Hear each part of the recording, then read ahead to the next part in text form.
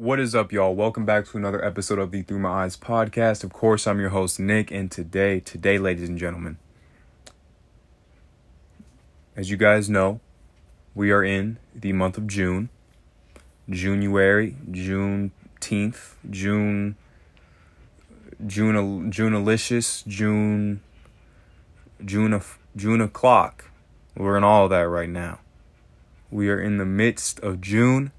This year has gone by so fucking fast, and that means we've hit the end of the NBA season. We're at the NBA Finals. It's been a very entertaining season, very entertaining playoffs. My eyes have been glued to the TV, glued to my iPad for majority of these playoffs. The only series that hasn't been that entertaining was Boston and Miami. That's because Boston blew out Miami in two games. Miami couldn't go past 80, or go past 85. They were just getting locked up on the perimeter. One game, the Bucks shot 7 from 45 from three when their game 7 against the Celtics. They completely just fell out. And as you guys know, we are in the midst of the NBA Finals. The NBA Finals is officially here. It's the Boston Celtics versus the Golden State Warriors. It's been very entertaining, even though there's only been one game. In that one game, Steph Curry set a record, hitting 6 threes in one quarter. In the first quarter, to be exact.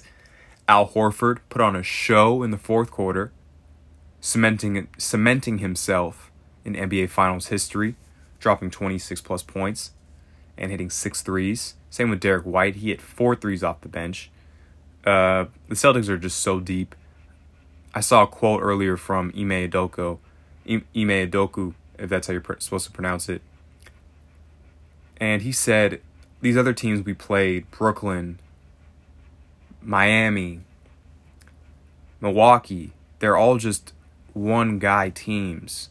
But Miami has Butler.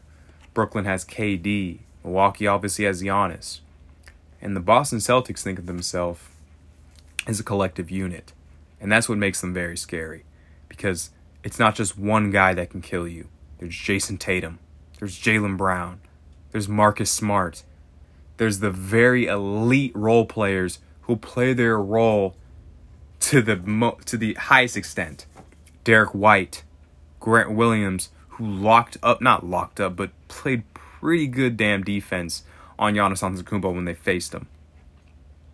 Al Horford, who also played great defense on Giannis, who's been playing out of his mind throughout these whole playoffs. I keep saying it's like Atlanta Al Horford, it's like prime Al Horford, but this is his prime. This is prime Al Horford. We are seeing the best of Al Horford that we have ever seen on the biggest stage. And yeah, it's very entertaining to see. It's very fun to watch. The Dubs are most likely going to win the next game and even up the series. That's what I believe is going to happen. I don't see Boston beating them back-to-back. I feel like Golden State just kind of took their foot off the gas pedal a little bit and forgot that Boston is a legitimate team. Because that's what Golden State does sometimes. They get too hot, they get too cocky, and they just let the other team catch up and end up taking the dub. But when they turn it on and they're serious about their business, they usually pull out and win. And I believe that's what they're going to do in this series. I still have Golden State coming out of this series. I don't see Boston winning it, even though they have a lot of answers to Golden State's offense. Like Robert Williams and Al Horford in the paint, their presence is so much because the Warriors run a lot of back cuts in their offense. Draymond Green at the top of the key, and then he has Klay Thompson or Andrew Wiggins at the corner for the three, and then sometimes they cut in to the basket for an easy layer or easy dunk, but it's harder to do that when you have a 7-foot Al Horford in the paint or Time Lord Robert Williams, who is one of the league's best young defenders and defenders alone. So that's a big problem for the Golden State Warriors. That's why I believe they were guarding Steph how they were. They're literally giving him so much room to shoot the three, and he hit 6 threes in the first quarter, and they still ended up winning the game. So that just kind of goes to show Ime Udoka knows what the hell he's doing. And I know I just pronounced his name 3 different ways on the same podcast, but I got to look it up how to pronounce it because I'm just botching bro's name.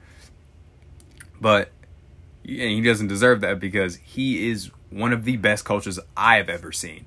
The Celtics were terrible at the beginning of the year. And him, Marcus Smart, they changed around this franchise. Obviously, Jason Tatum and Jaylen Brown are elite wings in this game. The best wing duo the league has to offer other than Paul George and Kawhi Leonard, but they're injured and they're not in the finals, so you have to give Tatum and Brown their flowers because Kawhi and Paul George had never even made it to the finals as a duo. Jason Tatum and Jaylen Brown made it to the finals as a duo. Now we're never going to hear, when is Jaylen Brown and Jason Tatum going to split up? Are they actually compatible teammates? Blase. Like, shut the hell up. Because they are. They're obviously compatible teammates. Marcus Smart is the perfect addition to that. Not even addition because he is the heart and soul of the Boston Celtics. He is the heartbeat. He's what keeps them going. He is the defensive anchor. That's why this man took home Defensive Player of the Year this year. And that's why 2K gets on my fucking nerves because they had this man as a 79 overall.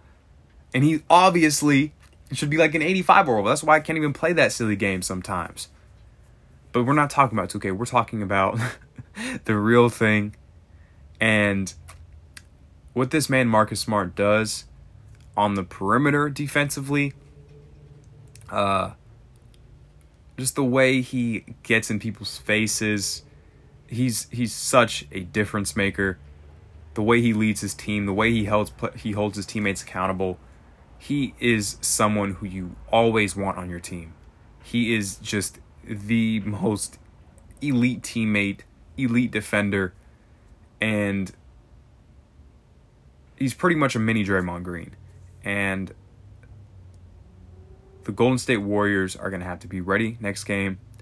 They're most likely going to come out firing again. But Boston's going to come out firing as well because they know that's what Golden State's going to do.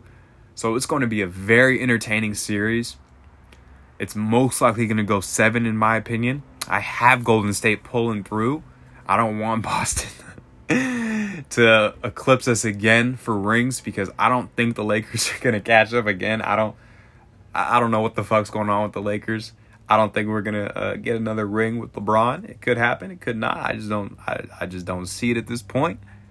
But yeah, that is my podcast for today, y'all.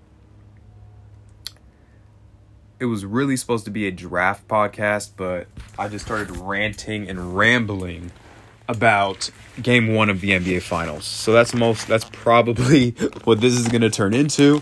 And I'm about to make another podcast where I go over the 2022 NBA draft and all the ins and outs of it. So that is it for today, y'all. Hope y'all enjoyed it. Like I've said previously in my other podcast, I haven't said it recently maybe. If you want to hop on, like, hit me up on Instagram. Like, I'm trying to have more people engage with me, talk about sports, just ramble, and I like that. I like to hear people ramble. I like to hear people's opinions. So please hit me up on Instagram, same name as this podcast channel, Through My Eyes with 2 S's at the end. And just hit me with a DM or comment under my post. Yo, let's get a collab going. You don't even have to have experience in this at all. I don't have experience. I'm literally just talking out my ass. So please, come talk out your ass with me.